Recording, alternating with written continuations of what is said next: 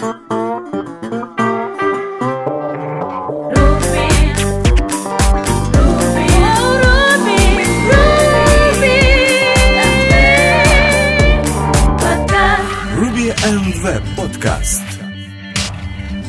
Добрый день, дорогие слушатели! Вы слушаете 7-й выпуск 3-го сезона подкаста РВПод. И с вами сегодня Алексей Васильев и Александр Чаплинский. Ну что ж, давайте рассмотрим, что же интересного произошло в мире Ruby и веба за эту неделю. Поехали! Итак, первая новость из мира Rails — это целых 2 блогпоста от SoftBotов. Первый рассказывает, как запустить и работать с Rails на докере. А в данном случае тут рассказывается про работу с фаерволом, про такие вещи, как Rack, Solar, Ragel, как туда добавить MySQL или Postgres, какие есть утилиты для автоматизации, например, для того же OS X можно использовать Homebrew Cask, который автоматически может вам прямо из консоли поставить в VirtualBox.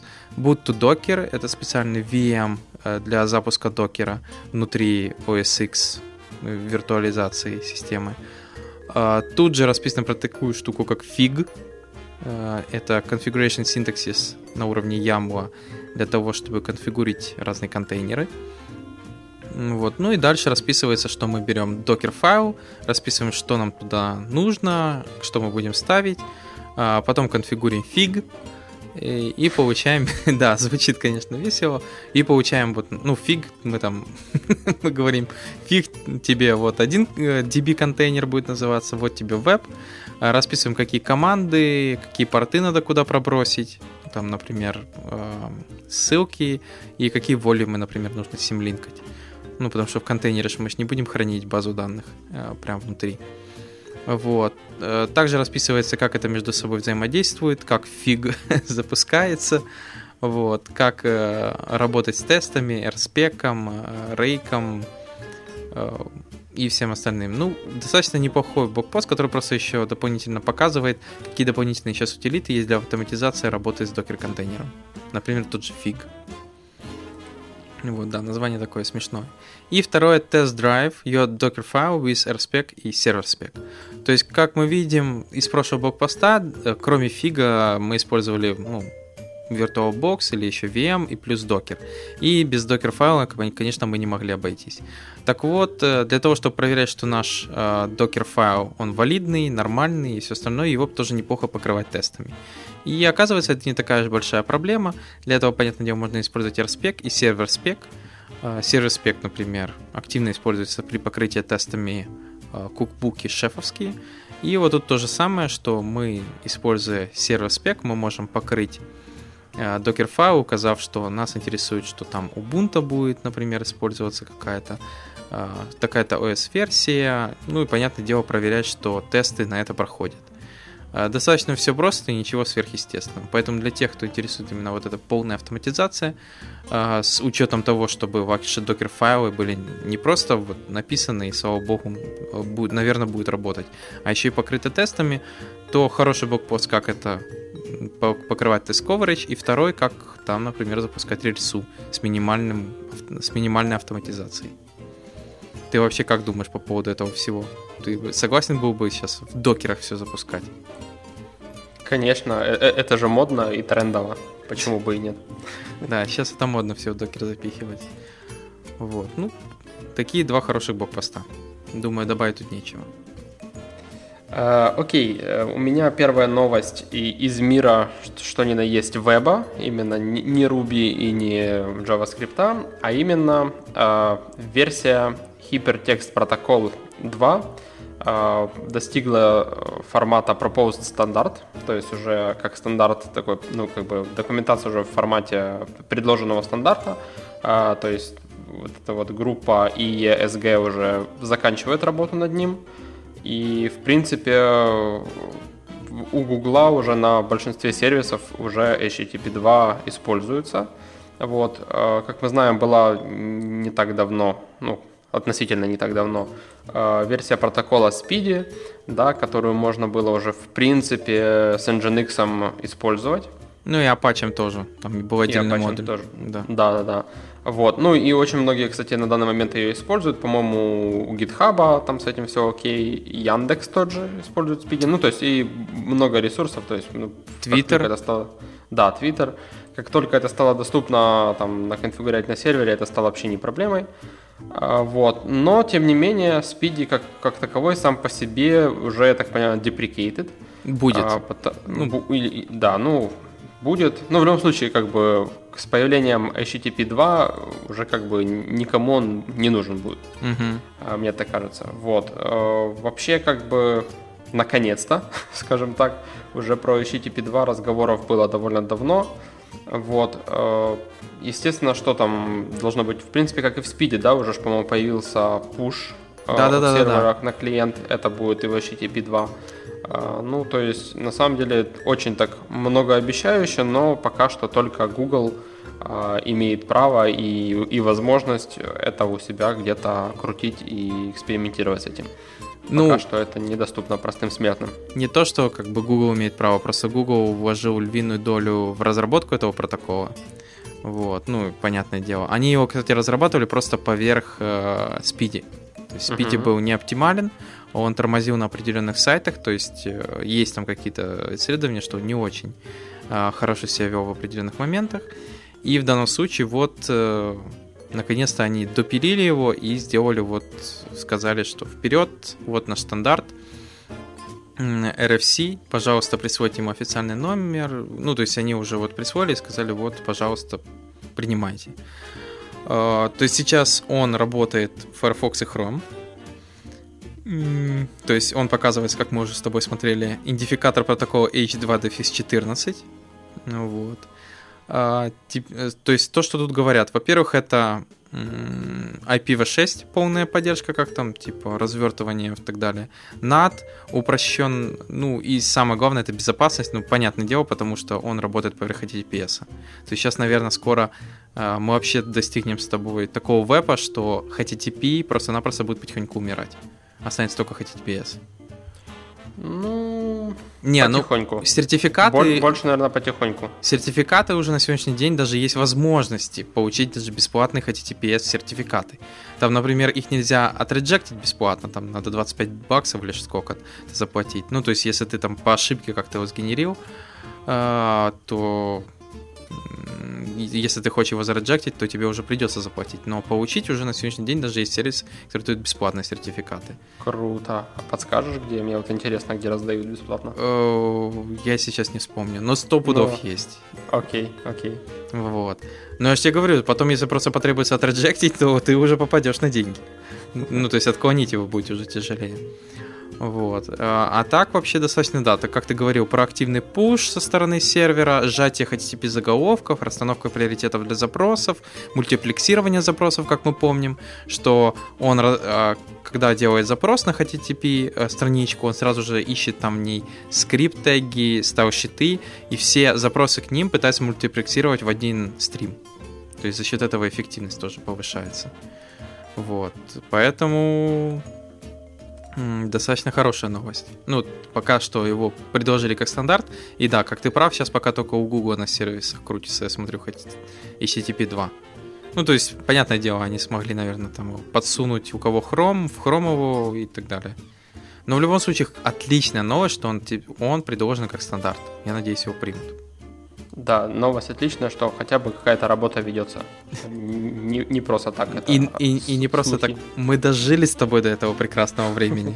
Потому что, как ты говорил, действительно, HTTP 2 ходили слухи уже очень давно. В основном там все говорили HTTP 1.1 и все. Вот. А 2, ну, может, когда-нибудь появится. Ну, вот скоро.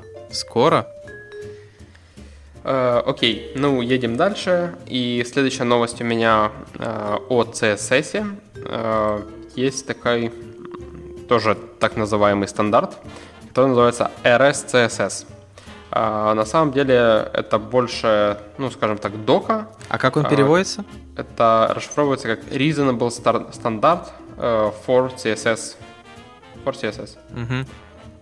Вот.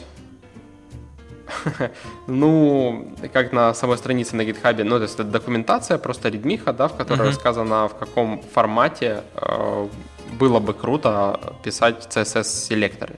Ну, и, наверное, не только селекторы, возможно, про правила тут тоже есть, но, как сами тут написали, звездочку поставили, что стандарт, ну, S это не обязательно стандарт, это еще может быть предлагаться как suggestion, то есть, ну, абсолютно это ни на какой стандарт не претендует, просто предложение. Вот, ну, на самом деле, это, скажем так, очень похоже на то, что я, допустим, практикую и продвигаю, ну, за некоторыми исключениями, и это, в принципе, наверное, индивидуально. Я думаю, что мне там, допустим, какие-то вещи не очень нравятся, кому-то, может быть, это больше подойдет. Основная идея – это то, что называть элементы так, как вы их называете в реальной жизни. То есть, ну, не придумывать никаких там суперсложных, уникальных класснеймов, да, для того, чтобы там обеспечить их уникальность, а просто действительно называть элементы так чем они являются. Вот. При этом предложение для всех компонентов в класснейм должен всегда состоять из двух слов, разделенных дефисами. Компоненты внутри себя могут содержать элементы, которые называются одним каким-то словом. Вот. Ну и есть модификаторы, которые они называют вариантами. Эти класснеймы всегда начинаются почему-то названия с дефиса. Меня всегда, не знаю, как-то раздражали в BEM двойные дефисы в названиях, а тут прям называть классы, начиная с дефисов. Не знаю, наверное, для того, чтобы сделать класснеймы уникальными. Вот. Я так понял, они как бы намекают, что это как... Ну, хотя тут неправильно они говорят, это как префикс, это как суффикс. То есть у тебя, например, написано like button, потом у тебя следующий класс .дефис short, имеется в виду like button дефис short. Да. Ну... Да. Но, тем не менее, смотрится странно. У тебя идет название компонента, а потом пробел и дефис, какой-то класс-модификатор. Ну да, немного, ну, как ты говорил, в BEM там double дефис. Ну вот, еще у них такие предложения, как бы не делать deep nesting, то есть стараться сделать как можно более плоскую структуру вложенности селекторов.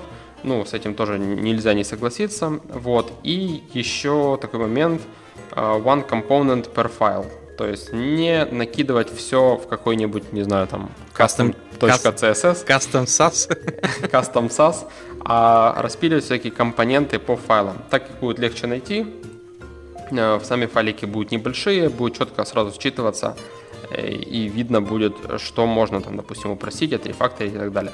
Ну, это уже не из документации, это я уже по себе знаю. Вот. В любом случае, действительно лучше распиливать. В всяком случае, сейчас SAS это все спокойно собирает. И до этого, в принципе, через импорты разруливалось, хотя вроде как тоже там были какие-то замечания по поводу скорости, да, что импорты, когда у вас сотня файлов, все импортится, это не быстро, браузер все это делает. Ну, не знаю, зато девелопить удобно. Ну, поскольку сейчас у нас все SAS собирает в один большой файл и минифицирует, то это как бы не проблема. Вот, но suggestion отдельный, как мне кажется. Я, кстати, видел еще проблемы часто бывает, что злоупотребляет, например, SAS, он там потом генерит просто миллион на какие-то там 2 строчки. Ну, миллион CSS кода. Ну, есть такая штука, когда экстенды юзаются чрезмерно вообще везде, то потом генерится офигеть здоровый какой селектор. Там просто куча класснеймов через запятую. Прям, не знаю, на кучу строчек именно сам селектор, а потом каких-то несчастных 2 правила. А потом color red. Да. Просто экстендилось. Вот, то, конечно, да. С SAS немного народ заигрывается. Да, поэтому надо знать во всем меру. Ну, скажем, как ты думаешь, это вообще reasonable стандарт? Вот для тех, кто нас сейчас слушает его, вот на твое мнение, можно использовать сейчас, как там, типа подглядывая, смотря, ну, наверное, только если, скажем, не вместо дефисов использовать точка просто название. Ну, ты знаешь, на самом деле ничего нового, как бы, можно сказать, не предложили. Вообще, как мне показалось, так просто написали, что писать там больше 1000 линий в один CSS, это как бы потом становится не очень удобно. Ну, если ребята только сейчас до этого дошли, то, естественно, они как бы, ну, придумали какой-то стандарт, как стоит это делать. Вот, но, по-моему, уже это давно было известно и ясно, и, в принципе, ну, подобные гайды все как бы уже давно реализовывали, и я в том числе. Вот, и, в принципе, все не отличаются, ну, как бы подход уже, скажем так, более-менее стандартизирован. Немножко отличие все-таки в нейминге. При этом у меня, допустим, есть какие-то вещи, которые меня реально коробят, и я не могу такого. Ну, то есть, например, микс Snake, типа кейса, да, Camel кейса и дэшев в класснеймах меня, вот этого немного коробит, потому что я привык, что у каждого языка есть свой какой-то формат, да, у кого-то Camel кейс, как в JavaScript, в Ruby это underscore, да, вот. В CSS для меня, приемлемо только через dash там называть класснеймы. Вот. Нормально. А у кого-то это фича. То есть это не баг кода, это фича. Кому что ближе на самом деле. Ты, кстати, смотрел доку, что там в конце есть but, и там написано but dashes sucks, и там типа you free to omit. И они пишут типа ты можешь использовать без дэшей. То есть они так и написали. Или, например, там пишут, что да, но я, например, хочу использовать два слова. Там типа у них же стандартно типа там double words, типа алерт такой-то. Они говорят, конечно, вы можете это использовать.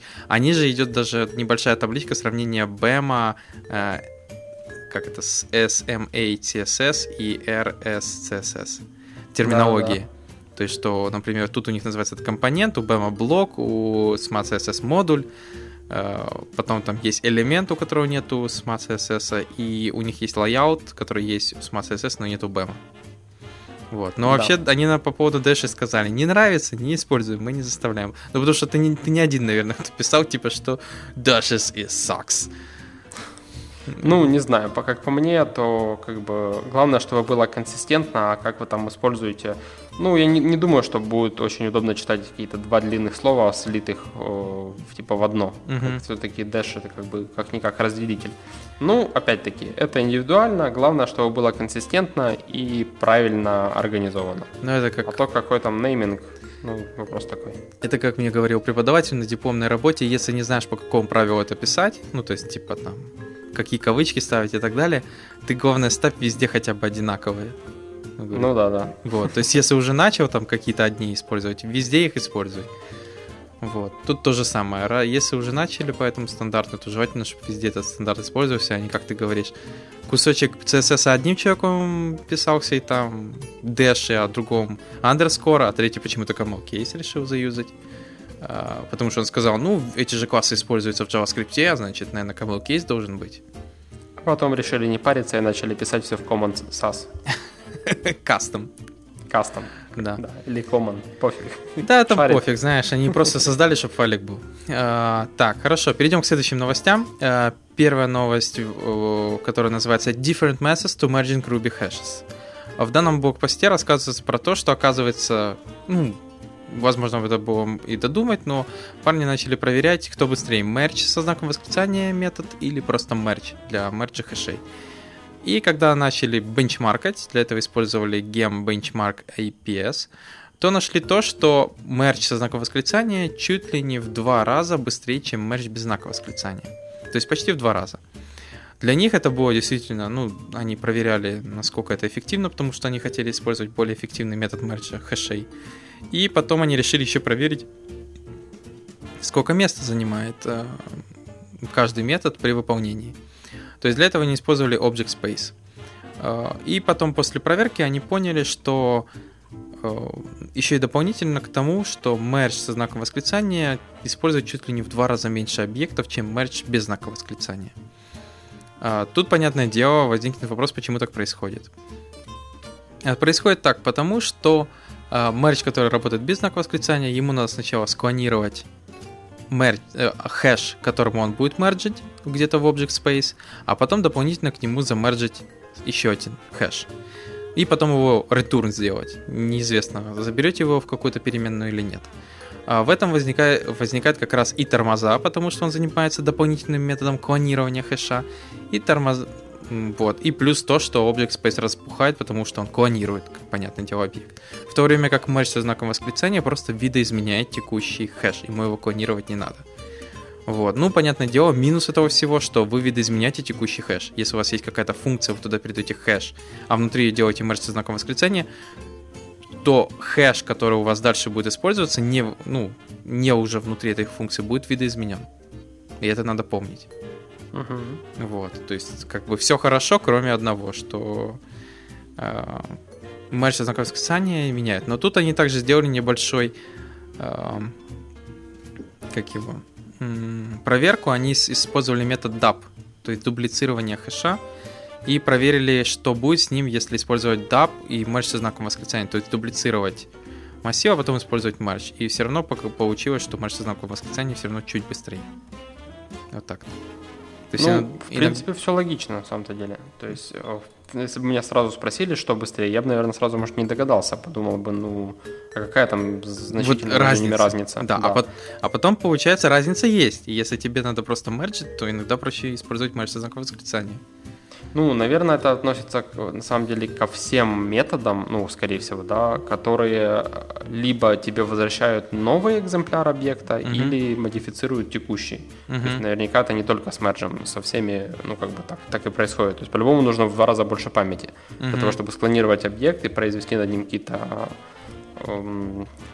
действия, правильно? То есть... это очень напоминает наш прошлый блогпост, который мы рассматривали в прошлом подкасте от Tenderlove, который рассказывал, что им надо было делать string freeze, чтобы не клонировались объекты для ключей в хэш. Вот, то есть тут то же самое получается. Представляешь, можно залезть там в Rails код, найти где-то, где используется просто merge, и где типа можно использовать без проблем merge со знаком восклицания и ускорить его там на 10%. И ты будешь героем ровно на неделю в интернете. Недельный герой.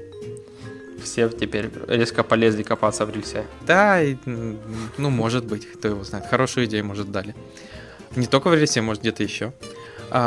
Следующий тут же это 2 ссылки на ресурс OmniRef. Это такой ресурс, который позволяет вам взять какой-либо source код, например, с того же GitHub, и сделать его annotatable, то есть описать как что-либо. Первый кусок рассказывает, почему Ether Accessor в 3 раза быстрее, чем Getter или Setter, и почему 8 раз быстрее, чем Define метод. То есть тут показывается кусок рубишного кода, в котором расписывается, почему атрибут Accessor, который используется в нашем коде, достаточно более эффективен, чем если вы будете дефайнить свой Getter или Setter метод, или же вы просто будете использовать Define метод. На лету прям делать. Понятное дело, define метод, наверное, все поймут, почему медленнее, потому что это дополнительная работа по definition метода внутри объекта. Вот, но я думаю, самое интересное это глянуть тем, я не буду тут все рассказывать, тут в основном рассказывать мало что есть. Тут просто кусок кода и небольшое описание. Вот. Но достаточно интересно, наверное, глянуть, почему Ether Accessor быстрее, чем если ты дефайнишь какой-то метод. Вот так-то. Это первый такой, которых интересно глянуть. Тут плюс есть ссылки, куда дальше просматривать. Как я скажу дальше, это связано с Object-Send, который дальше идет, рассматривается, как работает и что-либо внутри происходит, и как там влияют определенные VM-методы на все выполнение этого кода. И второй достаточно тоже интересный кусок. Это на этот раз взяли Realities, кусок, скажем так, рельсу, и посмотрели жизнь HTTP-запроса внутри рельсы. А именно как, начиная от HTTP, то есть как HTTP-запрос попадает в рельсу и как он путешествует внутри нее. То есть понятное дело, что тут рассказывается, что сначала все получает рек, что рельса получает этот запрос из река, потом она дальше перенаправляет его на Rails Engine Call, который дальше проводит этот запрос через цепочку запросов. В данном случае, то есть если у вас несколько middleware, то этот запрос проходит через какой-то набор middleware, и потом попадает он в такую вещь, как Action Dispatch Routing Route Set Call, который ищет через journey router serve, ищет нужный route, который, если совпадает с этим, и дальше перенаправляет этот уже запрос в ваш контроллер. Поэтому для тех, на этом жизнь заканчивается, да, HTTP запроса. Да, дальше начинается HTTP ответ. То есть в рельсе именно в контроллере заканчивается жизнь HTTP запроса и начинается жизнь HTTP ответа. Вот, поэтому для тех, кому интересно именно даже что удобно, это как бы кусок блокпоста, опять же, даже не блокпоста, а такой ноут достаточно обширный, плюс кусок кода, очень достаточно интересно рассматривать, как это все работает. Как запрос там с RealTs перелетает в ActionPack и так далее. Ну да, действительно, как бы в любом случае знать такое полезно будет, И новичкам, и не только. Ну, новичкам не надо, они могут немножко сломать это, а тем, кто работает активно с рельсой, неплохо бы это узнать, увидеть, чтобы понять, как работает этот черный ящик, чтобы он стал менее черным. В деталях оно, возможно, не надо, но как бы, опять-таки, вся эта магия, как бы, ну, интересно, как оно устроено внутри. Ну да. Ты по поводу магии ты прав, потому что многие кричат магия, магия, магия. Ну, то есть это как бы вся рельса, она такая, черный ящик, ты знаешь, что ты как-то его там куда-то поставил, и туда вдруг идут магические запросы, и ты пишешь какой-то верхнеуровневый код, и оно как-то работает. То есть в любом случае, ну, такое для просвещения необходимо почитывать, посматривать, как разные механизмы работают, что все-таки там тоже код, который работает, который имеет баги, который тоже люди рефакторят. Да. Вот. Да. Ну, еще у меня 2 новости от еще одного монстра. Да, был HTTP 2 от Гугла, теперь еще один монстр, который довольно недавно начал влазить в open source и предлагать свои солюшены, которые, кстати, все очень так хавают довольно активно. Ну что ты начинаешь? Может, это хороший солюшен? Нет, я же и говорю, то есть все одабривают. Вот. А именно Facebook, да, со своими реактами и флаксами уже там четко как бы предлагает не просто там какую-то абстрактную архитектуру, которую мы вот на Фейсбуке давно юзаем, а даже уже так более-менее нормальные есть Getting Started гайды. Вот один из таких Getting Started with Flux. Довольно-таки неплохо расписано, что вообще такое Flux, да, какие есть основные компоненты.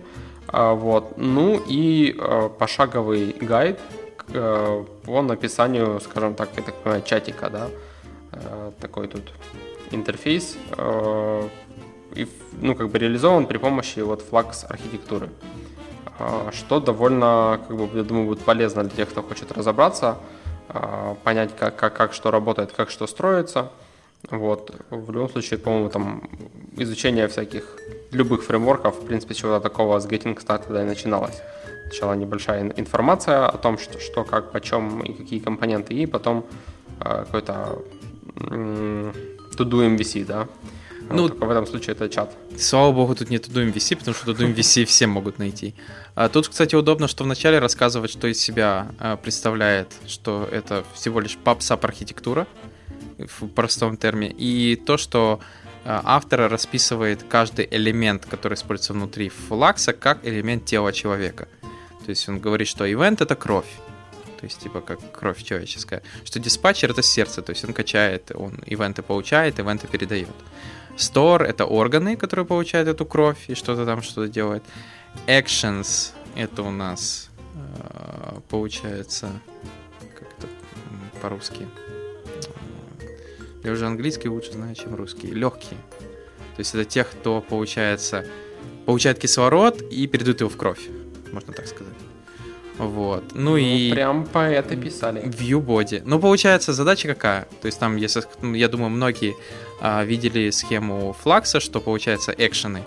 Они там могут вызываться, их или вызывают, или они сами вызываются. Они триггерят какой-то ивент приходит в диспатчер передает его на store может что-то сделать и опять передать его, создать новый ивент. Новый ивент опять попадает в диспатчер опять это передает дальше. То есть диспатчер — это как его основной такой, ну, как тут написано, сердце. Диспатчер дальше его передает, дальше куда-то на сторы, а сторы уже могут там передать его на вьюхи или куда-либо еще. Вот и все. Ну, в общем, без крови и сердца ничего не происходит. Да, ну то есть... Ивенты и диспатчер. PubSub. Ну, единственное, что вот когда я начал работать с Flux, первое, что меня начало харить, скажем так, это то, что ты должен создать ивент, например, на Ajax-запрос. Ну, представь себе, кнопка «клик». Ты думаешь, ну, что там, мы по привычке, кнопка «клик», и по привычке в любой архитектуре, которую мы пишем, ты сразу в onSuccess что-то выводишь или что-то делаешь. А теперь нет, тебе на onSuccess теперь надо повесить новый ивент, который на onSuccess ты в этом экшене затриггеришь, который опять попадет в диспатчер, но уже с данными, потому что onSuccess ты сразу передаешь еще данные. А потом какой-то store его поймает, обработает и передаст на вьюху. Ну да, но ты в теории можешь на onSuccess навесить несколько ивентов, причем независимых. Ну, в основном для уникальности, чтобы понять, что приходит, тебе лучше вешать на каждый отдельно. Понял? То есть, типа, получается, если ты там просишь информацию о юзера, ты пишешь user request. Это отдельный ключ. Там у него есть key-mirror, называется такая штука. Это когда ты создаешь объект, при этом ты создаешь ключи, а все значения этого объекта null. Key-mirror в таком случае клонирует значение ключа в значение ключа этого, скажем так. То есть ключ склонирует value этого ключа. Это для того, чтобы потом кейсы свитчи писать проще. Ты используешь ключ, и сразу же в нем же его же значение. Вот. И получается, ты говоришь там get user request, какой-то store, точнее, этот же action это делает, получает в request user информацию и говорит user request success плюс информация о юзере. Или user request error плюс информация о error. Чтобы другой, например, store его перехватил и, например, вывел ошибку. При этом этот store единственный может быть, который занимается флеш-месседжами.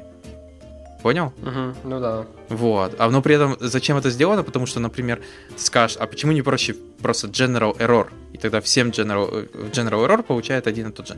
Так, конечно, можно сделать, но, как говорят, там расписано по документации, проще каждому давать какое-то уникальное имя, поэтому как бы надо помнить, что у тебя вот это уникальные ключи с PubSub, отдельный файл от них надо создавать. Что потом получается... представь, у тебя, если там, например, user error, тебе надо не только флеш-месседж, а еще что-то красивое писать.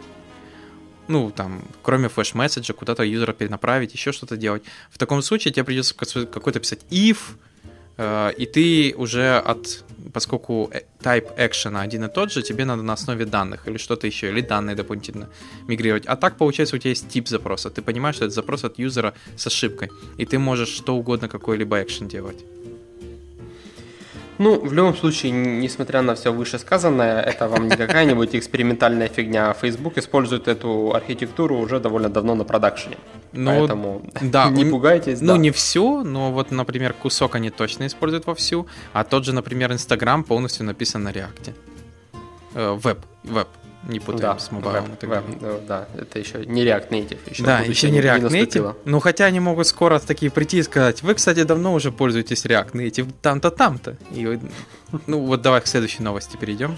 Да, и еще одна новость от тех же Facebook разработчиков, которые все пихают теперь в open source. Они интродюсят Relay Framework и GraphQL. Значит, так, чтобы сразу расставить точки над «и», GraphQL — это язык, так называемый язык, графовых... Описание запроса, можно сказать. Даже не запросов, вообще, да, это querying language, который призван описать dependency, сложные dependency, да, вложенных данных, которые нужны для какого-либо компонента, да, допустим, того же React компонента. Вот, то есть, скажем так, это язык. А вот Relay — это уже фреймворк поверх этого языка, который позволяет, который Facebook, опять-таки, в продакшене уже использует, который позволяет вам, то есть, получать данные через описание зависимостей. То есть каждый компонент зависит от набора каких-либо, не знаю, ключей, полей данных. При этом возможна вложенность, да, то есть родитель какого-то компонента тоже может зависеть от каких-то ключей вложенных компонентов. И таким образом образовывается, пучок, да, граф какой-то, который, в принципе, потом нужно с бэкэнда каким-то образом достать. И каждый из компонентов получает только то, что ему нужно, никаких там дополнительных данных. Единственное, что для меня остается загадкой, как это вообще обрабатывается на бэкэнде и о каком REST после этого может идти речь, когда мы знаем, насколько могут быть сложные клиентские приложения, да, и вложенность та же, и какой может быть действительно запутанный, не запутанный, но сложный вот этот граф, да, их зависимостей. То есть, на бэкэнде я не представляю, это как нужно эти все данные выгрести и отдать в каком формате. Я по видео, как я понял, как раз Relay — это, получается, их JS фреймворк, плюс, наверное, какой-то бэкэнд фреймворк для PHP того же. И я так понял, они просто формируют, знаешь, как обыкновенный REST, только в параметрах, например, говорят columns. и в колонках идет, например, там набор колонок через запятую, который этот же релей автоматически парсит на бэкэнде и говорит, и, типа, вот такие-то данные от нас требует фронтенд. То есть такие-то поля. То есть я так понял, это вот так работает. Понятное дело, что я и ты сейчас буду делать предположение, потому что пока что в open source они его не выпустили. Они сказали coming soon, это все, что мы знаем. Но первое, что хорошо, Facebook ответил наконец-то на вопрос, а как же сервер-сайд? Потому что после выпуска своего React, это Vue Layer, больше ничего не было, и потом они только рассказали, еще вот Flux есть, но Flux там не было в архитектуре сервер-сайда. Там был замкнутый круг, в котором не было сервер-сайда. То есть система... И многие задавались вопросом, а где сервер-сайд, как вы с ним общаетесь? И вот, наконец-то, они сказали, у нас есть Relay и есть GraphQL. Как Саша правильно говорил, приложение действительно, вот если с простого варианта, как он говорит, как дерево, или же вы можете его рассматривать как луковицу. То есть у вас есть какие-то... Вот, у вас список вьюх, список из каждого item view состоит, а внутри item view еще, представьте, может быть список, господи, да сколько угодно. То есть это большая вложенность идет, это дерево вложенности. Да, но это как раз дерево. Да, ну правильно, но я тебе говорю, ну или как луковица, потому что ты один компонент, а он внутри другого компонента, а этот еще внутри третьего компонента. Ну то есть это мешок лука. Да, а мешок. Луковица. Да. И получается, проблема заключается в том, что если вам надо в конечный компонент item какой-то передать там name или что-либо, вам придется его, поскольку работа React.js пробрасывается данные через proc, которые иммутабельные, то вам придется это пробрасывать через каждый компонент еще. То есть каждый компонент в проке получает те компоненты, те данные, которые ему, возможно, не нужны. Они просто нужны следующему. Но они пробрасываются. И в этом проблема. Потому что в их примере они показывают, вам надо в конечный компонент добавить новое поле. Тебе надо по каждому внутреннему компоненту пройтись и дописать, что в этом проке пробрасывается еще вот это значение. Потому что оно нужно ниже. Ну, они расписывают, что, представь, если у тебя очень тяжелое большое приложение на React, это просто месс кода. Тебе надо, тебе command-def'ом надо пользоваться, чтобы пройтись и везде добавить это поле. Ну, это глупо. Вот. А как раз вот этот GraphQL позволяет им просто каждому компоненту описать свои поля, которые нужны, и в конце конечный компонент, я так понял, опять же, вот этим nested деревом получает уже сгенерированный, смерджерный набор полей. И в этом основной весь прикол. А к сервер-сайд, ну да, тут, кстати, ты прав. Вопрос, конечно, как с этим сервер-сайд работает. Но я думаю, в крайнем случае что-то будет, какая-то библиотека для Rails, для Python и всего остального, который просто как-то сможет REST поднастроить для этой штуки. И я думаю, что это просто-напросто обыкновенный набор полей. Они, кстати, объясняют это еще тем, что очень часто API-шка дает очень много лишнего, то, что не используется. Или используют только в одном месте, каком-то там отдельной странице. Поэтому это еще удобно тем, что тебе же твой фронтенд говорит, что ему нужен только этот такой набор полей. Вот. И в таком случае, если они какое-то поле убирают, которое не нужно на вьюхе, оно автоматически не передается и с бэкэнда. То есть тем самым они экономят нетворк, а у них, как ты знаешь, у Facebook, наверное, нормальный нетворк. Ну, типа запросы. То есть нету лишних данных, ничего остального, и фронтенд просит только то, что ему требуется. Ну, смотрится достаточно хорошо, действительно, но пока что оно, как и native, мы только можем посмотреть на видео, пооблизываться и сказать, ну, круто, чуваки. Так, хорошо, перейдем к следующим новостям, а то тут мы облизываемся. Первая новость – это жизнь за рельсой, или быстрый просмотр альтернативных веб-фреймворков для Ruby. Ну да, действительно, мы привыкли, что Ruby – это Rails, очень многие, и все. А есть, оказывается, даже не оказывается, есть многие фреймворки, которые очень неплохо дополняют Ruby как язык, веб-фреймворки. Первый – это Kuba, микрофреймворк. То есть мы его уже несколько раз рассматривали. Достаточно простой, очень простой. Следующий фреймворк, который я, честно говоря, первый раз увидел, Tailblazor. По нему даже книга есть. Ну, я не знаю, если кто-то пробовал, щупал, напишите нам хотя бы комментарий. Первый раз видим такое Logic-less модели какие-то. Ну, по-моему, даже книгу и фреймворк пилит Ник Шаттерер. Ну да, потому что тут SEO есть, кстати. SEO — это его ж вот эти компоненты, ячейки. Вот, ну, неудивительно. Но, не знаю, какой-то он... Я его сейчас вот листаю readme, вроде бы как рельса, но типа с нехваткой очень многого. Хорошо. Следующий — это Volt, мы его уже несколько раз вспоминали. Это попытка, как мы знаем, Node.js — это попытка писать фронтенд и бэкенд на JavaScript. Volt — это попытка писать фронтенд и бэкенд на Ruby. То есть там используется как раз APAU, и многие считают, что APAU — это вообще крутая штука. Ну, возможно. Нам, Саша, вроде CoffeeScript пока хватает. Ну, CoffeeScript же это отдельный язык, а тут на Ruby все можно писать. Потом есть Cramp. Это на ивент-машине поверх работающий фреймворк асинхронный. Для тех, кто пишет на Node.js, будет понятно его вот этот прикол в конце finish команда, чтобы объяснить, что запрос закончился, все, парень. Вот. То есть в основном, я думаю, хорошо подойдет для всяких веб-сокетов, коммет-серверов, еще чего-либо. Рамас.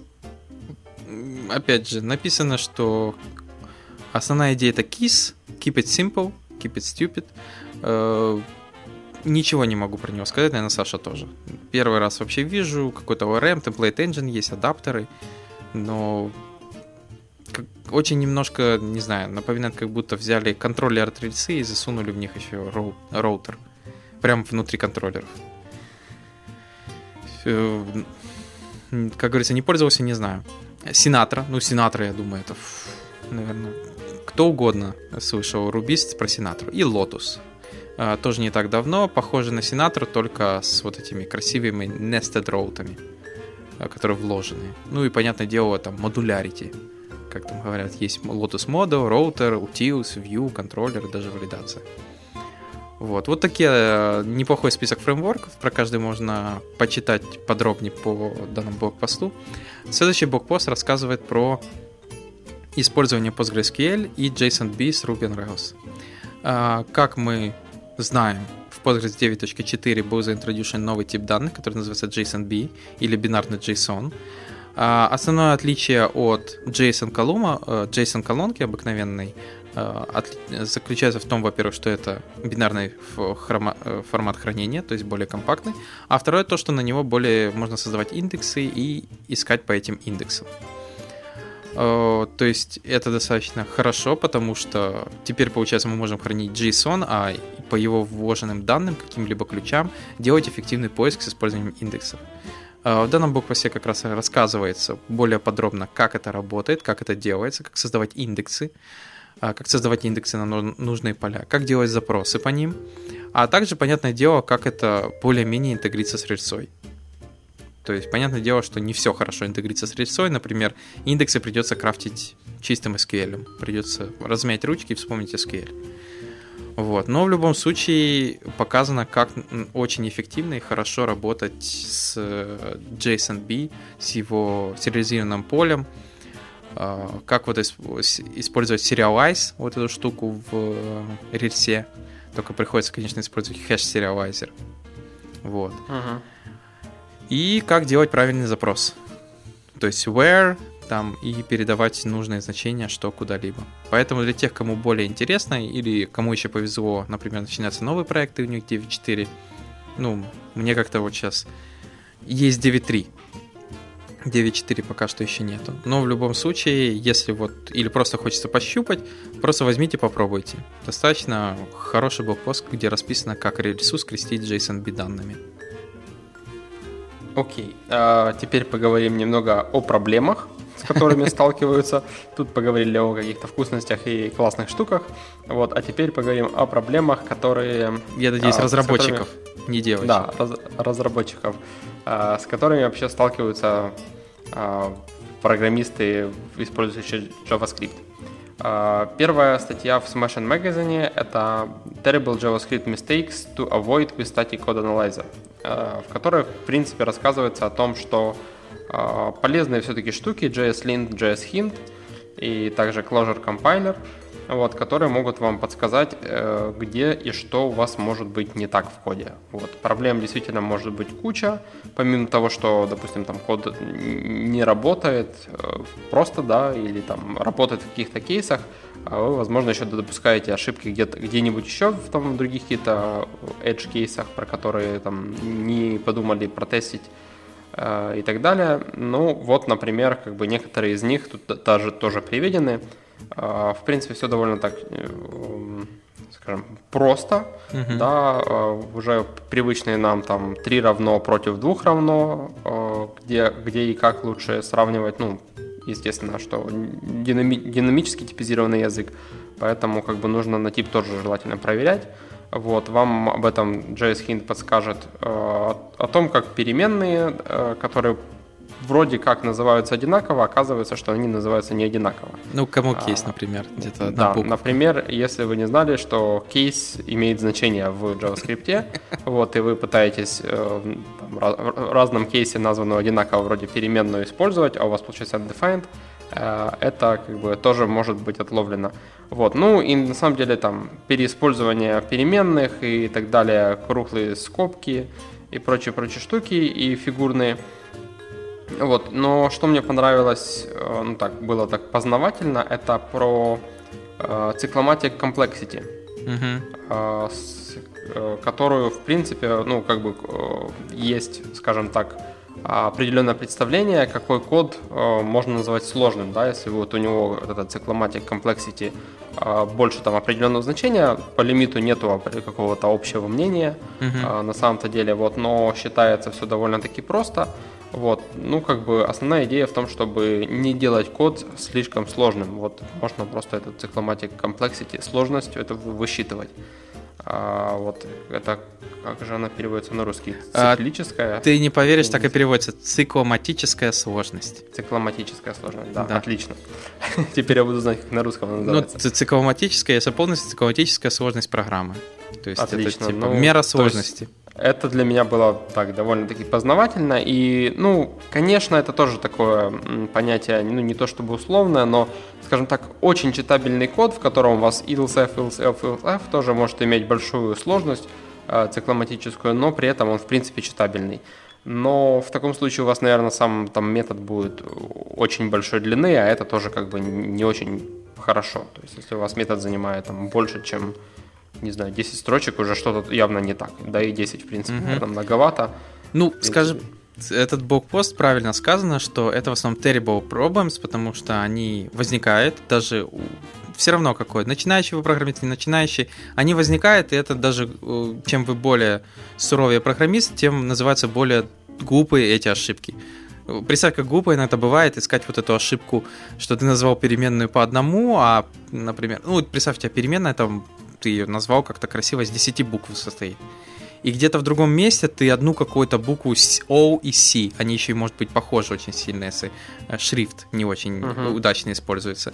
И ты сидишь, дебажишь, например, 2 часа, и в конце ты понимаешь, что ошибка несчастная, то есть, типа, переменную неправильно назвал в другом месте. Это настолько глупые ошибки, которые JS-Hint как раз очень помогает вылавливать. То есть, типа, или тот же, если вы там Ruby, Rubocop и так далее. То есть, поэтому многие, если плюют на эту вещь, действительно подумайте, когда пишете код, прогоняйте его дополнительно через JS-Hint. Потому что, действительно, вот эти все вещи очень глупые, скажем так, глупые ошибки он вылавливает. При этом JS-Hint на самом деле может еще много других вещей подсказать. Если вы пишете на чистом JS, то действительно он очень много подсказывает того, что можно улучшить. Ну да, типа говорит, вот эта переменная уже определена была. Ты такой раз, типа, ой, точно. Там где-то выше. Ну, кстати, и кроме JS-Hint, ну и Lint есть еще Closure Compiler, который тоже достаточно неплохо ругается. Хотя он, как бы, понятное дело, это гугловая штука. Я вообще так заметил, что если код писать так себе, то он ругается довольно часто, без всяких JS-линтов, но как бы это тоже помогает. При этом не обязательно код ругается, иногда прибегает кто-то из твоей команды и начинает ругаться. Да. Еще одна статья на тему, как решить проблемы с колбеками. Такие общие проблемы с колбеками. Ну, больше это, конечно, относится к бэкэнду. Ты, кстати, заметил, как теперь уже статьи начинают называться? То есть тут не пишут Solving Common Node.js callback problems. Теперь уже пишут Solving Common Node.js/EO.js callbacks problems. Ну, как по мне, то, по-моему, это просто кейворды, которыми просто объединяется общее понятие бэкэнд. Вот, потому что в результате, ну ладно, давайте пойдем по порядку. На самом деле, callback'и в JavaScript это уже довольно известная проблема. callback hell, да, когда у вас получается там очень глубокая вложенность, несколько колбеков вызывается один в другом, с этим вообще нереально, непонятно как справляться, естественно, вернуть из него ничего нельзя, вот, и вложенность, это и смотрится, и читается фигово, и, в принципе, и код такой, как бы, тоже не безважный, скажем так. Вот, ну, есть, собственно, помимо просто вложенности, есть еще кое-какие проблемы. Да, это то, что у вас могут быть неконсистентное поведение в колбеках. То есть у вас не только там, допустим, не знаю, какой-то выполняется success error callback, но что-то callback, допустим, в какой-то момент у вас там идет вложенность, а потом у вас такой метод, что из него было бы логичнее и правильнее что-то просто вернуть. Но поскольку у вас callback, вернуть не получается. Кстати, да, это вечная проблема. Ну, представь, там писал я какой-то wrapper, который использовал IndexedDB и Local Storage. Вот как-то так получилось, что он совместно там сам переключался внутри и возвращал значение. Local Storage, он синхронный, IndexedDB асинхронный. Что приходится делать? Использовать приходится асинхронный. Даже если внутри потом ты просто Local Storage, который ты просто пробросишь через call метод, в callback. Да. То есть настолько такая глупость получалась, хотя бы я мог вернуть его просто в эту функцию, что по-другому никак. То есть из-за этой callback-ной штуки я не мог по-другому. Ну да, то есть в любом случае приходится пробрасывать вот в тот внутренний callback и еще какую-то функцию, которая просто выполнится, да, когда ты получишь там результат, поскольку вернуть ты его не сможешь. Вот. Ну и, собственно, вот такой вот callback-ный код, он в принципе довольно хрупкий. Ну, логично. Вот, то есть его тяжело мейнтейнить и все такое. Вот. Но как решение вот авторы предлагают FR-HTTP. Это фреймворк. Как по первым буквам становится понятно, это Functional Reactive фреймворк. Мы уже там не раз рассказывали про всякие FRP, да, Functional Reactive Programming. Но это уже фреймворк именно. Да, этот фреймворк, он больше, скажем так, для написания HTTP endpointов. Именно на бэкэнде для Node.js или IO.js. Вот. Мне чем-то очень напомнило те добрые времена, когда я работал с экспрессом поверх ноды и MongoDB. Вот, в принципе, да, тут такой REST реализовать на сервере, в принципе, можно довольно-таки, прикольно. Что-то подобное мы как бы с экспрессом, кстати, и делали. Там в основном такой роутинг, но мы тоже там вызывали роутер и какие-то методы контроллеров, то есть какая-то там своя у нас поделка была. Ну да, вот. Ты прав, очень напоминает экспресс, единственное, что тут очень многое завраплено. Я бы не сказал, что он не callback. Знаешь, вот мне нравится, все называют не callback. Или, например, когда вот многие хвастались промисы. Ну что промисы? Вы все равно точка функцию вызываете дальше. То есть вы все равно callback далеко не убежал. Он остался. Вы просто из ложенности такую цепочку делаете? Да, вы из ложенности сделали цепочку, но в конце вы же делаете функцию, которая примет этот callback. То есть callback не делся никуда. И тут то же самое. Я сначала думал, что неужели все синхронно? Нет, тут FN вот эти, видишь, FN и внутри функции. Input и output, Но не спорю. Опять же, как ты сказал, цепочка. Тут есть цепочка. Я бы это назвал промис фреймворк. У нас все через промис. Вообще, да, по поводу самого блокпоста, хотя он, да, очень похож на рекламу этого FR-HTTP, хороший блокпост, который действительно рассказывает такие проблемы этого callback-кода, особенно на бэкэнде. На фронтенде иногда это еще можно простить, иногда, хотя за 10-й уровень вложенности callback надо уже руки оторвать и выбросить. Вот, но иногда просто по-другому не получается. Хотя нет, промисы же можно объединить. Вот. Но в любом случае тут действительно показаны такие проблемы, которые приходится, если залез в Node.js или, то есть на уровень сервера JavaScript, потом приходится просто ненавидеть сначала код, а потом себя. И как-то с этим бороться. Ты, кстати, любил себя? В каком смысле? Когда писал на Node.js, ты любил тот код, который писал? На самом деле, конечно, мы его переписывали, наверное, несколько раз. Но то, что получилось в конечном итоге, мне, в принципе, нравилось. Слава богу. Потому что я, конечно, не переписывал несколько раз, но то, что в конце получалось, я сидел и плевался. Наверное, просто писал плохо. Потом, конечно, я немного писал. Кстати, вот на Node.js в последнее время у него получаются какие-то вот простые штуки хорошо.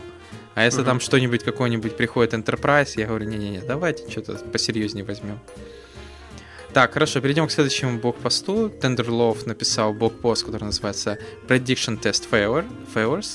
Он рассказывает про то, что многие приложения, когда вы пишете какой-то код, приходится потом, если у вас хороший тест coverage, ждать от 20 до 30 минут, пока прогонятся все тесты, чтобы понять, какие тесты упали.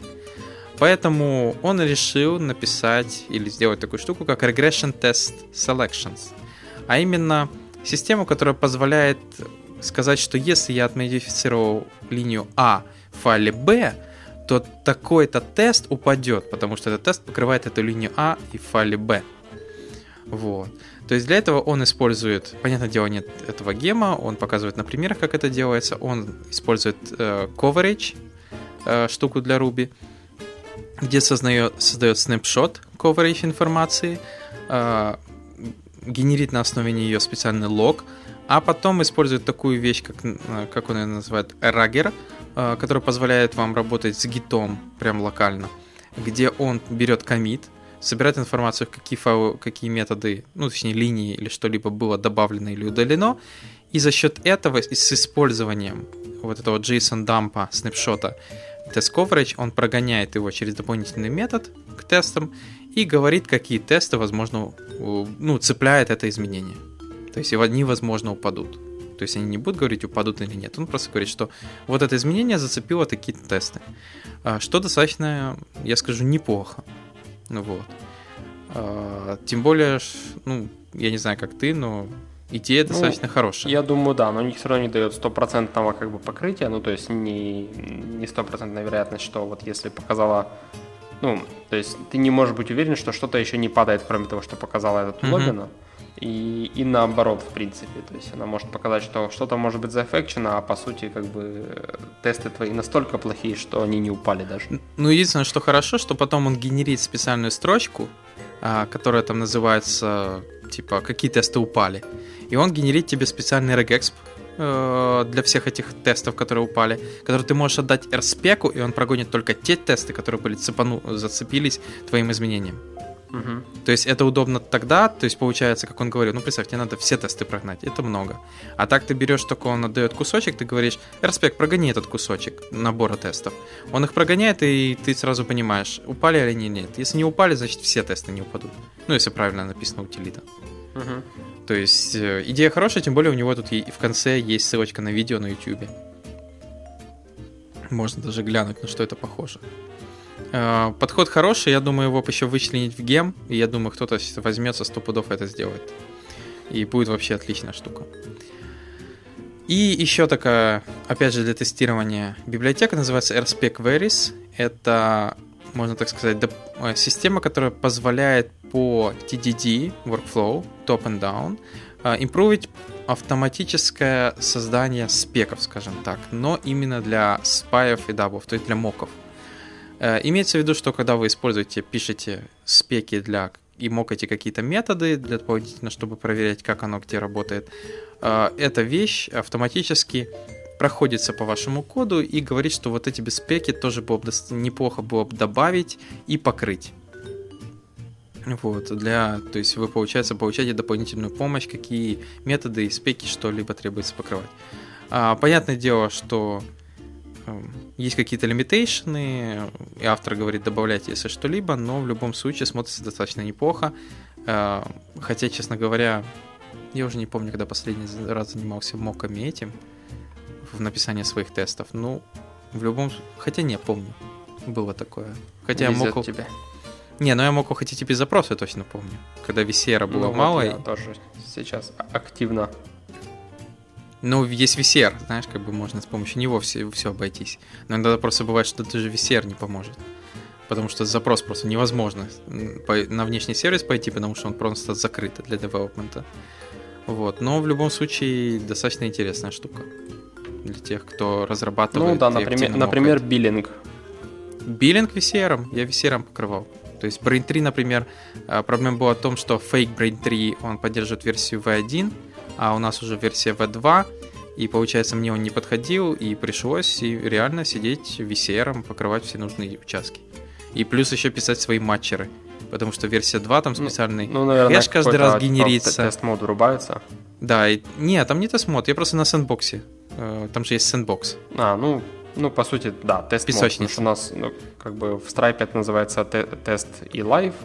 Ну, может, да, Sandbox в Brain. И я просто прям на нем вот и гонял. То есть обязательно только чистку ставил там в конце. То есть, типа, если создается юзер прям в биллинг-системе, там к нему карточки и так далее, то в конце он, понятное дело, вычищается. Ну и там еще дополнительно идут запросы на вычищение этого юзера. Но зато у меня четкий VCR один файл, не маленький, иногда бывает там на один спек, но зато покрыто все. Единственный, конечно, минус, понятное дело, если там что-то поменяется в том сервисе, то половина теста может отвалиться. Ну, не отвалиться, имеется в виду, что если потом яму я удалю, то кажется, что ничего и не работает. Ну да. Так, хорошо, перейдем к следующим новостям. Да, окей, действительно, рассмотрим какие-нибудь теперь прикольные штучки. Первый из которых это библиотека, которая называется Vega. Даже, скажем так, это больше не библиотека, это грамматика для такой декларативный формат для визуализации данных. То есть это по сути формат, да, то есть он JSON формат, в котором стандартизированы ключи и типы данных, в которые просто вы вкладываете свои данные, и можно при помощи библиотеки визуализировать в каком-либо виде. В зависимости от того, как вы пишете свой JSON, это будут либо какие-то графики, либо какие-то cloud, keyword cloud, tag cloud, да, это называется. Вот, либо еще куча других форматов, в которых можно визуализировать данные. Либо также и карта. Да, карта или что-то еще. Ну, вот. Действительно интересно, это что-то похожее, как GeoJSON. То есть JSON, в котором зашита геоинформация. Вот, и тут получается Visualization JSON, можно было бы его назвать, но назвали Vega покороче. Вот, и действительно, ну, то есть стандартные есть какие-то ключи, и ты теперь, получается, получая Vega файл, это некий формат, и ты понимаешь, что это формат визуализации, и вот как сейчас ты вскармливаешь этой штуки, и он тебе визуализирует, потому что он понимает, это карта, в ней там надо отобразить это, данные берутся оттуда-то, оттуда-то. По-моему, хорошая идея, единственное, чтобы действительно это стало форматом, как GeoJSON. Потому что если нет, будет вот эта проблема 20 форматов. Ну, чем больше народу будет юзать, я думаю, тем как бы скорее это станет нормальным форматом. Ну, смотрится это довольно-таки круто, как мне кажется, действительно просто брать и JSON генерить такой, как нужно, и все просто работает с коробки, это классно. Да, ну и я думаю, что хорошо еще можно контрибьютить к формату. Ну, говорить, типа, вот этого конечно, не хватает. Конечно. Так, хорошо. Вот. Следующий, скажем так, подход называется Dark Lord. Ну, это не подход, это библиотека. Ну, скажем так, не совсем библиотека, потому что это тоже такой почти full stack solution. Он себя включает, то есть он работает поверх, используются технологии, да, то есть Passport.js библиотека, MongoDB, Mongoose для работы с этой MongoDB, JWT, это не VT, а JWT, это веб-токен. JSON веб-токен. JSON веб-токен, да. Вот, ну и, собственно, все это на ноде, да, я уже говорил. Вот, это такой full stack authentication solution, который работает вот на основе тех же JSON веб-токенов. Вот, что-то даже, как мне кажется, напоминает OAuth, то есть вы... Нет, не совсем это напоминает OAuth, но в любом случае токенами напоминает. Вот, тут как бы, собственно, все по ресту, все круто, как бы авторизация на уровне, вот как бы на самом деле, имейла и пароля. То есть вы передаете email, пароль, получаете в ответ токен, refresh токен, дата его expiration, и, собственно, после этого можете... Тут, конечно, put change... ну, собственно, тут на документации расписаны все REST endpoints, да. То есть, ну, не знаю, можно проводить параллель или нельзя, ну, как бы на девайсе оно, конечно, не тянет, но, скажем так, для ноды такой вот authentication, это круто. Да. Не, ну, скажем так, это сервер-сайт для аутентификации, в который сразу вшита система, которая вам проверяет e-mail, пароль, дает токены, через которые дальше можете делать запросы. forgot password, опять же, формы нету, но есть сервер-сайд, reset password, verification, если требуется, и даже единственное, что ее solution require еще посылку e-mailов. На удивление, они их сюда не вшили. Верификация есть, но посылки нету. Ну да, до девайса не тянет, но зато как кастомизировать можно больше. Многие же там говорят, вот девайс, типа, слишком тяжело кастомизировать. Так, хорошо. И еще какая там библиотека веселая? Да, и еще небольшая библиотека, такой экспериментальный тул для того, чтобы создать аватарку для вашего любимого JavaScript фреймворка или библиотеки. По сути, да, этот тул делает следующее. Он берет просто сжатый JavaScript и компрессирует его в PNG-картинку. Получается, скажем так, не очень живописно, но тем не менее можно увидеть, что разные библиотеки на PNG выглядят по-разному. Да, ты так сказал, я сразу подумал, интересно, какая же будет самая ужасная библиотека на PNG? Ну, типа, у которой личико появится страшное. Вот, но вообще, да, подход интересный. Получается, можно зашивать в картинку какой-то код, а потом его выполнять. Не спрашивайте, зачем, где это может потребоваться. Хотя, мне сейчас уже начали закрадываться капчу, интересно, такую можно сделать. Не капчу, а, например, инвайты. Представляешь, в invite зашит код, если этот код выполняется правильно и возвращает там то, что требуется. Ну, хотя это опасно, тут evil делается. Тут же нету какой-то системы проверки. Но было бы идея шикарная какой-нибудь капча с кодом внутри JS. Жалко, небезопасно. Ну, хотя его можно прогонять на каком-нибудь сервер-сайд engine, который не жалко. И это не нода. Ну, вот, например, мы писали, помню, на Elixir HTTP-сервер, на который ты посылаешь JavaScript-код, именно как строка, и какие-то там переменные, и мы его выполняли. И получается, за счет того, что там был Erlang, понятное дело, поверх него V8 крутился, и V8 это не нода, сам понимаешь, то есть доступа к файловой системе ничего такого нету, чисто V8.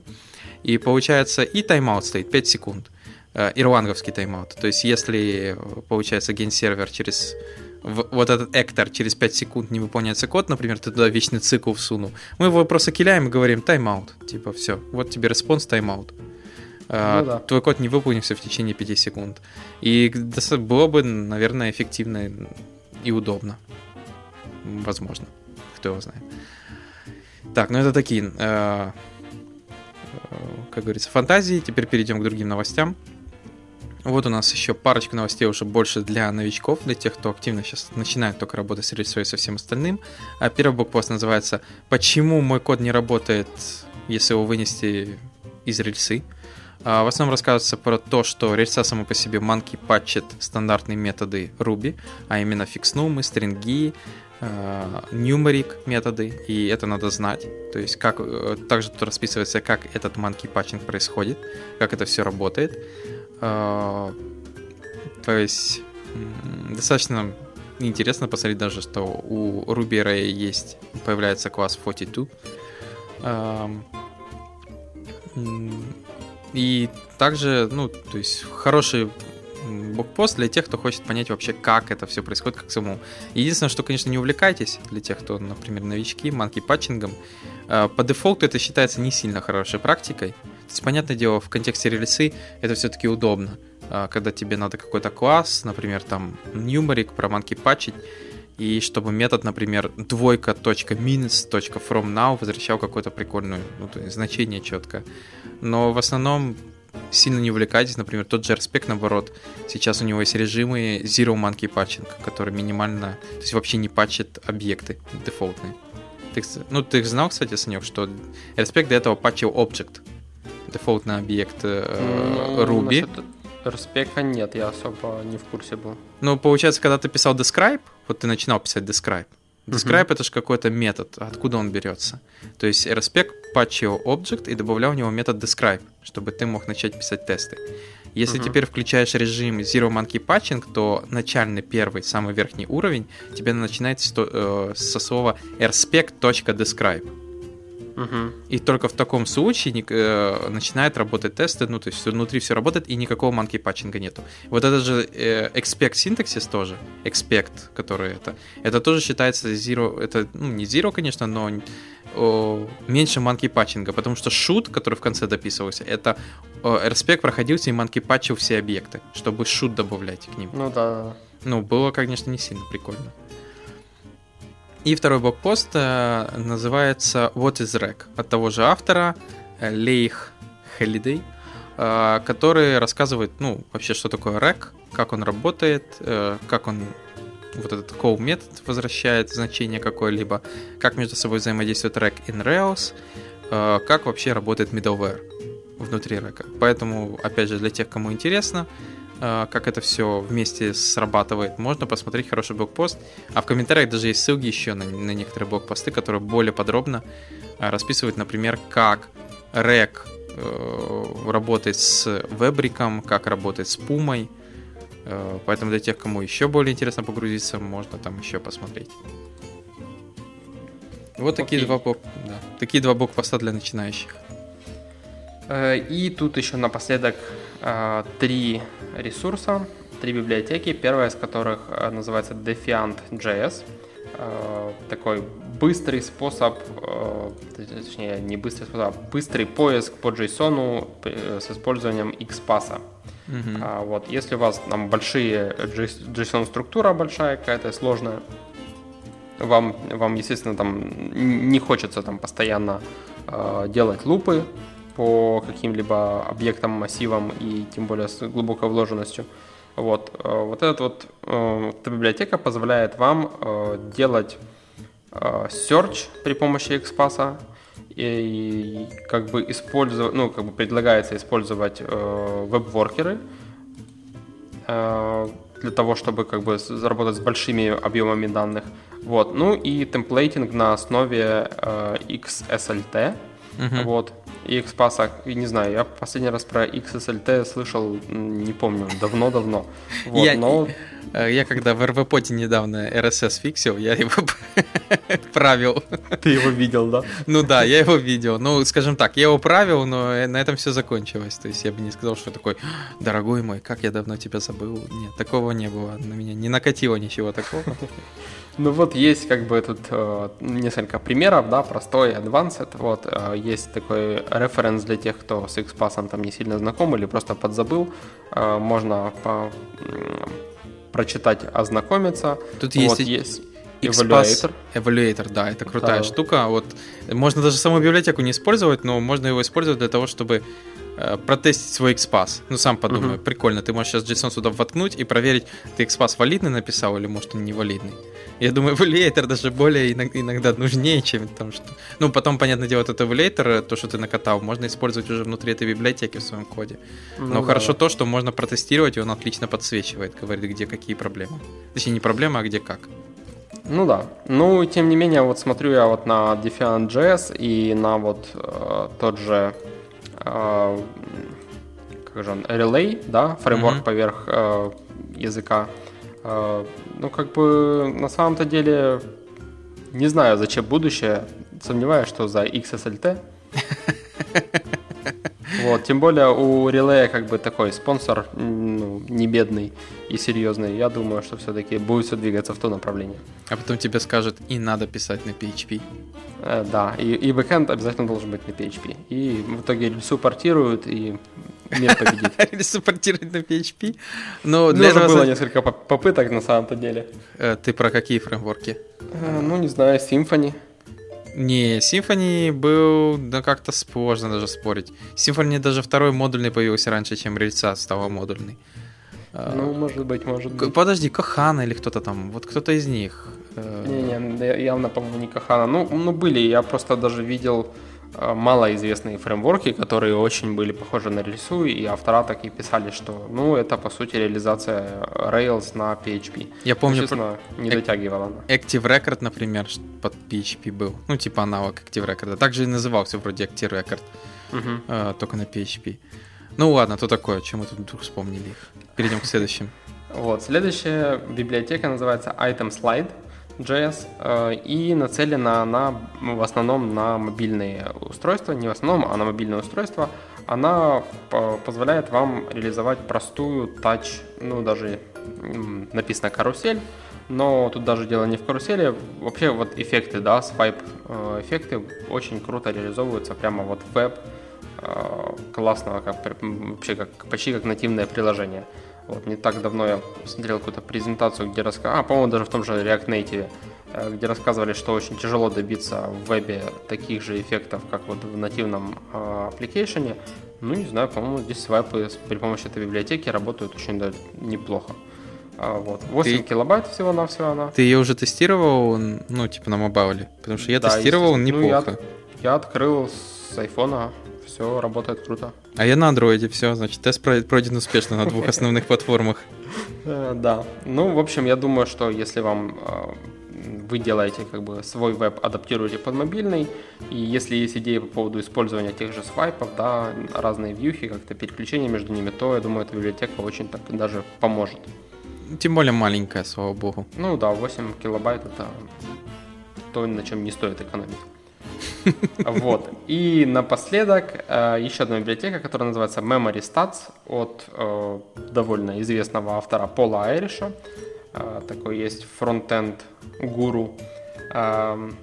Он написал библиотеку, которая, это библиотека, которая позволяет вам просмотреть, сколько памяти использует ваш браузер в данный момент. Ваша табинка, скажем так, даже. Ну да, даже табина, да. Нет, браузер, я думаю, это чересчур, он только Нет, табинка. я имею в виду браузер на данной странице, ну то есть, по сути, в этом табе.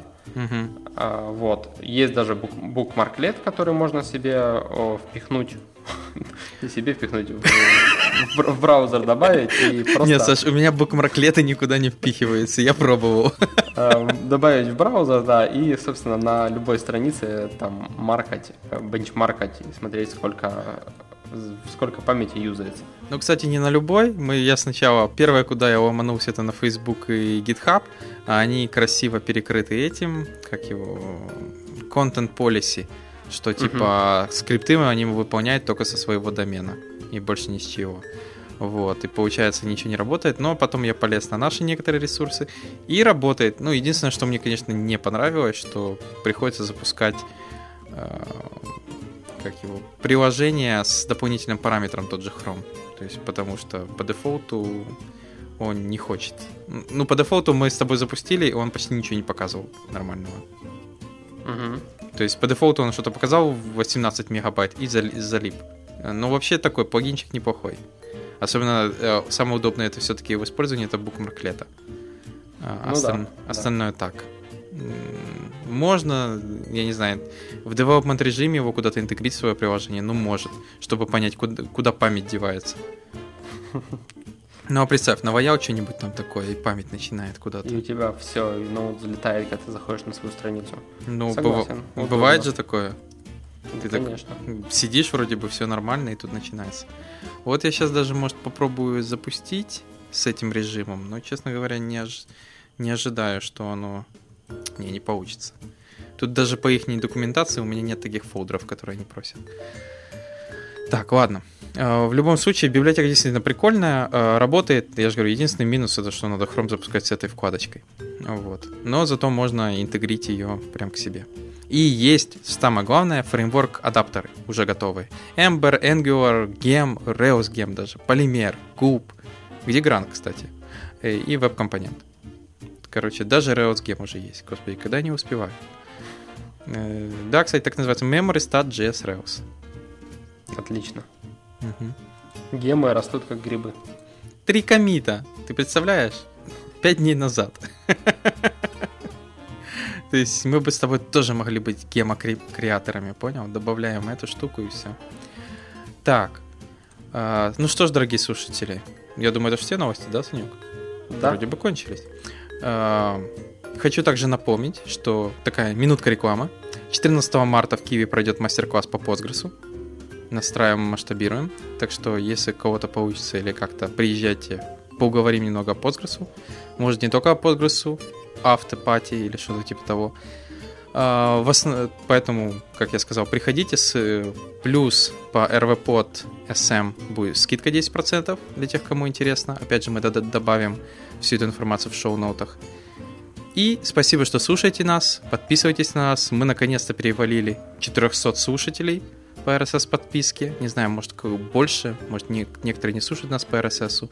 Но спасибо, что слушаете нас. Для нас это круто. 400 людей, ты представляешь? Это 800 уш. Ну, наверное, ушей. Ушей, да. Ушей. Конечно. Может, у кого-то не парное, но не будем как бы так считать. Будем умножать на 2. Вот. Но спасибо, что слушаете нас. Подписывайтесь, пишите комментарии, твитите. До новых встреч. Пока. Пока.